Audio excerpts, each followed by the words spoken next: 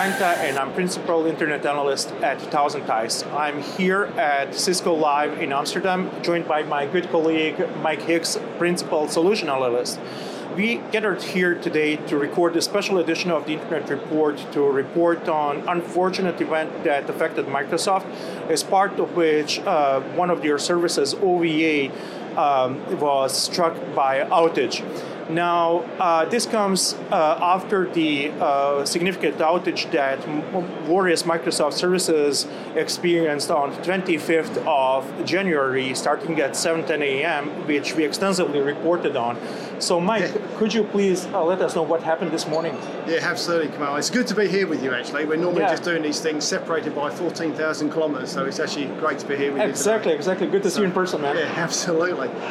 Even if it is under these circumstances where we have an outage. But yeah, as you say, this was a repeat, or not a repeat, this was an outage we saw this morning, which occurred on Microsoft. It seemed to predominantly impact the Outlook 365. So specifically that one, and looking like when we can see through some of the tests, it looked like it actually impacted the OWA, as you said, the online version where you actually go through from that sort of things. So what we actually started to see, we first sort of saw the outage around 3:55 UTC was when it first appeared to us. And this has started to impact servers. We saw it had a global impact. It went right through. If we actually then cross-correlate to see what happened on the network side of things, we can actually see at that point there was no significant network outage. So unlike the previous outage that was predominantly network related, this one is application outage, right? Yeah, exactly right. So flip the two around, but it's exactly the same, or exactly the same, that's a bit harsh, the same outcome. So the users cannot access the application. But in the January 25th case, it was a network scenario, as you said, we reported comprehensively on. And then in this case, it was sitting at the application level. And we were able to quickly see that because we look at the network, say, okay, there's no outstanding network issues, or no significant network issues is probably a better way of putting it. Got it. So one of the questions that end users might have is, did the Microsoft report it about the issue itself? Yeah, so Microsoft actually put something out on Twitter. So Microsoft this way, they also report things through the admin page, but that's not only available to the admin type of people around from there. So they put a tweet out. It was around the first tweet we see around there was sort of an hour later, around sort of 4:55 UTC, where they've identified that they've made a change. They don't go into specific what the change was, but then they're looking at seeing if the change had the impact or affect Office 365 applications. Got it.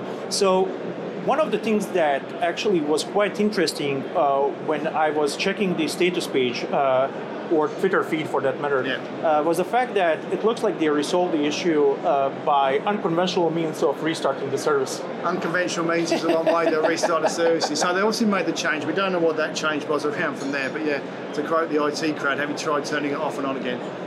This isn't the first time, and we see this quite often going through these processes, where they get to there, and it might be something like a queue gets overwhelmed or something like that. So the quickest way is to restart the infrastructure coming down from there.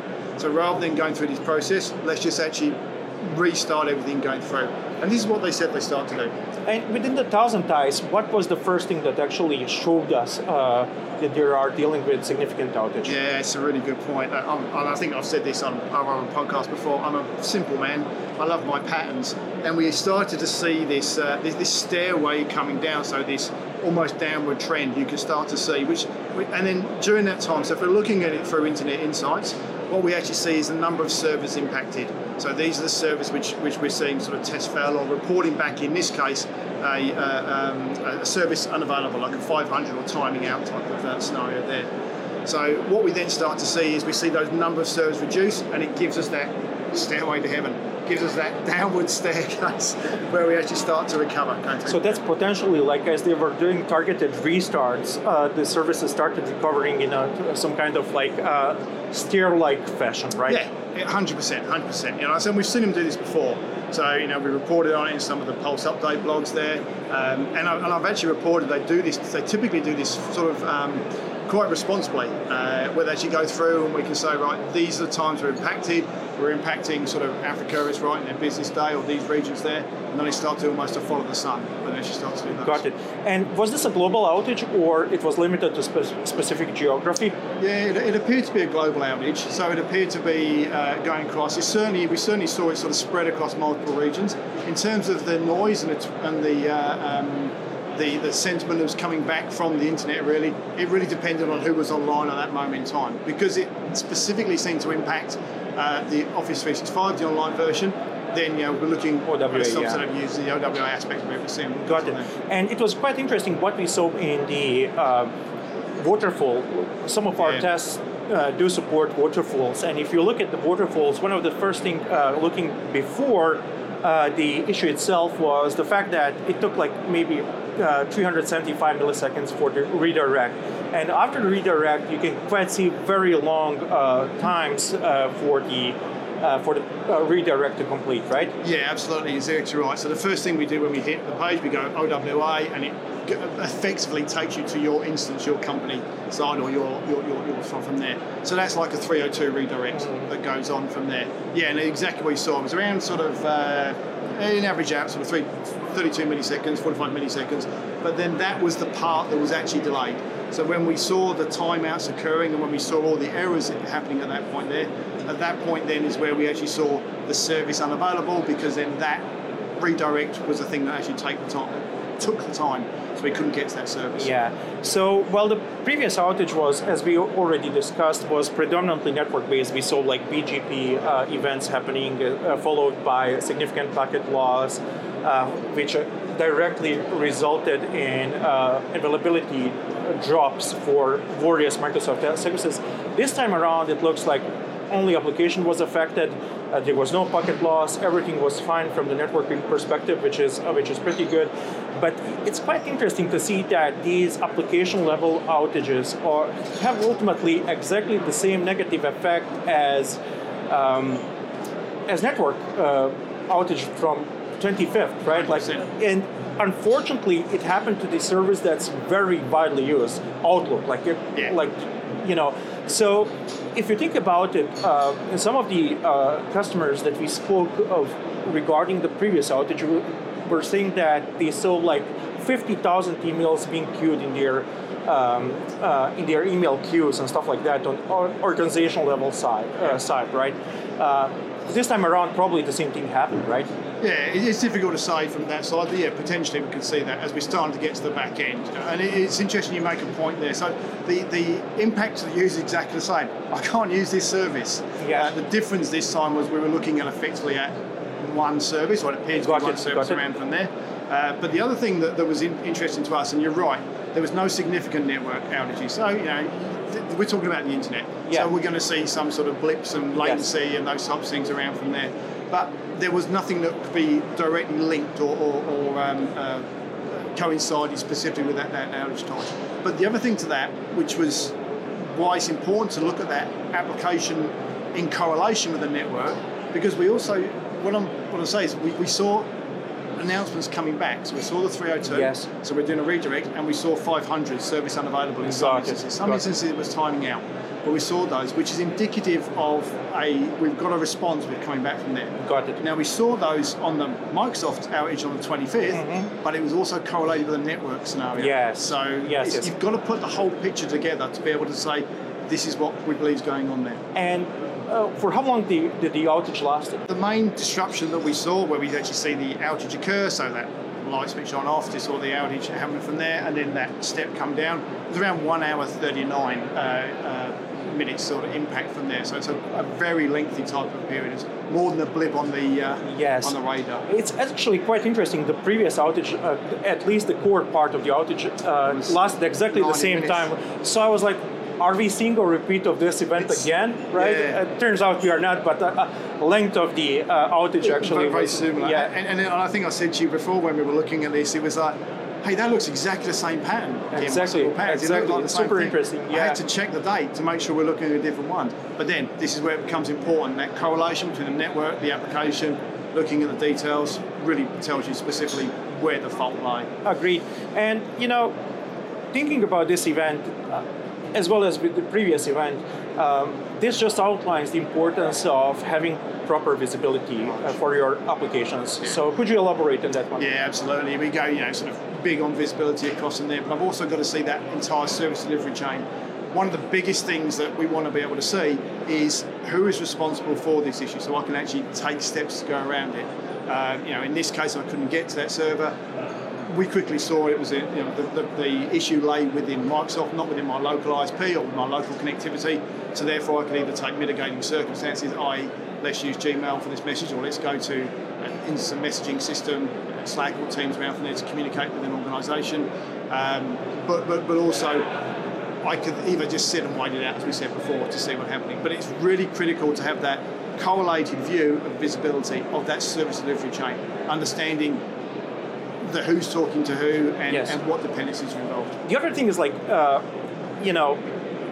this, we are speaking about Microsoft here, and Microsoft is, one of these hyperscaler companies, super large company, they are heavily redundant company as well. And if you think about it, if you were on the consumer side and you are responsible for, application health and network visibility and stuff like that, without proper visibility, you might ask yourself whether it was your network that's affected rather than them, right? It's like, it would be completely logical thing to do if you think about it, they have their stuff all together figured out and stuff like that, while your network is much smaller. You depend on different service providers and stuff like that, so it's kind of natural to assume that the issue might be at your side, while in this case we can quite clearly and very quickly observe that the issue was with the provider itself. Exactly. It's not you, it's me. Exactly.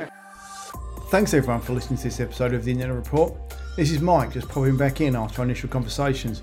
After we chatted, Kamal and I thought it would also be great to walk you through the outage on a ThousandEyes platform in a little bit more depth. So without further ado, let's go under the hood. So as we were saying, we actually start to see the outage occur at 3:55 UTC.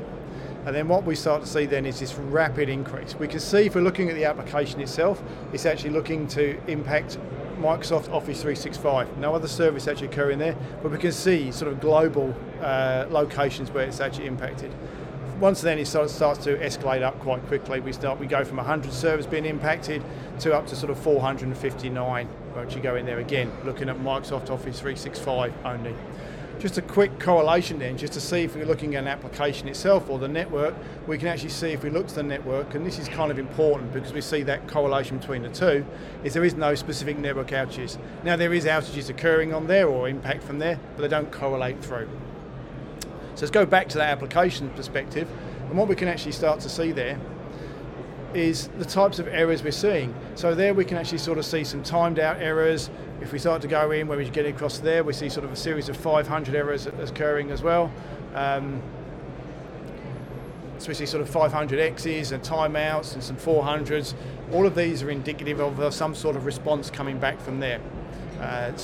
We talk about this fact where we're getting a response coming back, but the fact we don't have anything correlated with the network is that what differentiates us between a network and an application issue itself.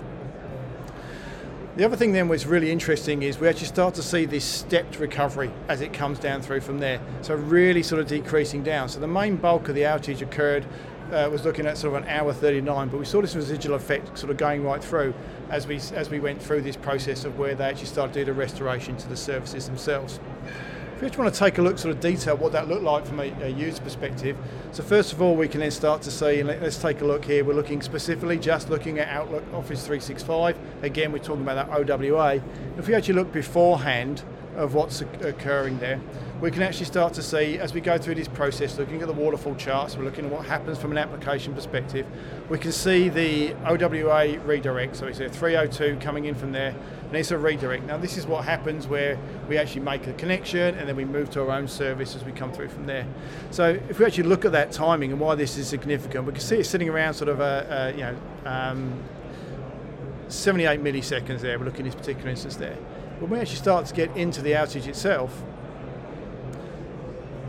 first of all, we can actually start to see, well, in this particular case, it's cancelled completely. But we see this complete wait when we're actually doing the redirect across from there. Then we see this is over 6,000 milliseconds. It's just actually timed out of that process from there. And that's then when we can actually start to see what's happening. So again, just taking us back before the outage, we can see the redirect come from there. So this is indicative. We actually make a connection to the system, and then we actually have this wait time when it just times out. We actually can't do that redirect, so we go through to there. So again, it's difficult to say specifically when they started to do the restarts coming in from there. When we talked about what happens from when they were tweeting stuff out from there, it was an hour after we first observed issues occurring from there, but when it started to recover, going through that process. But then we can actually really start to see the recovering. We can see the number of servers being impacted dropped as we say from there. So we get into this period now, we're talking at 425 UTC, we're down to 145 from 457 at its peak. Then we actually have this peak when we actually now start to decrease the number of servers impacted. So what that means is then there's sort of less people impacted from a global perspective, and we're starting to recover the service. Mike, thank you so much for this unordinary episode of the Internet Report. It's awesome to be here in Amsterdam with you in person. And for everyone looking at this, thank you so much for being with us. Don't forget to subscribe, and we're going to send you a really nice t-shirt. Thank you so much.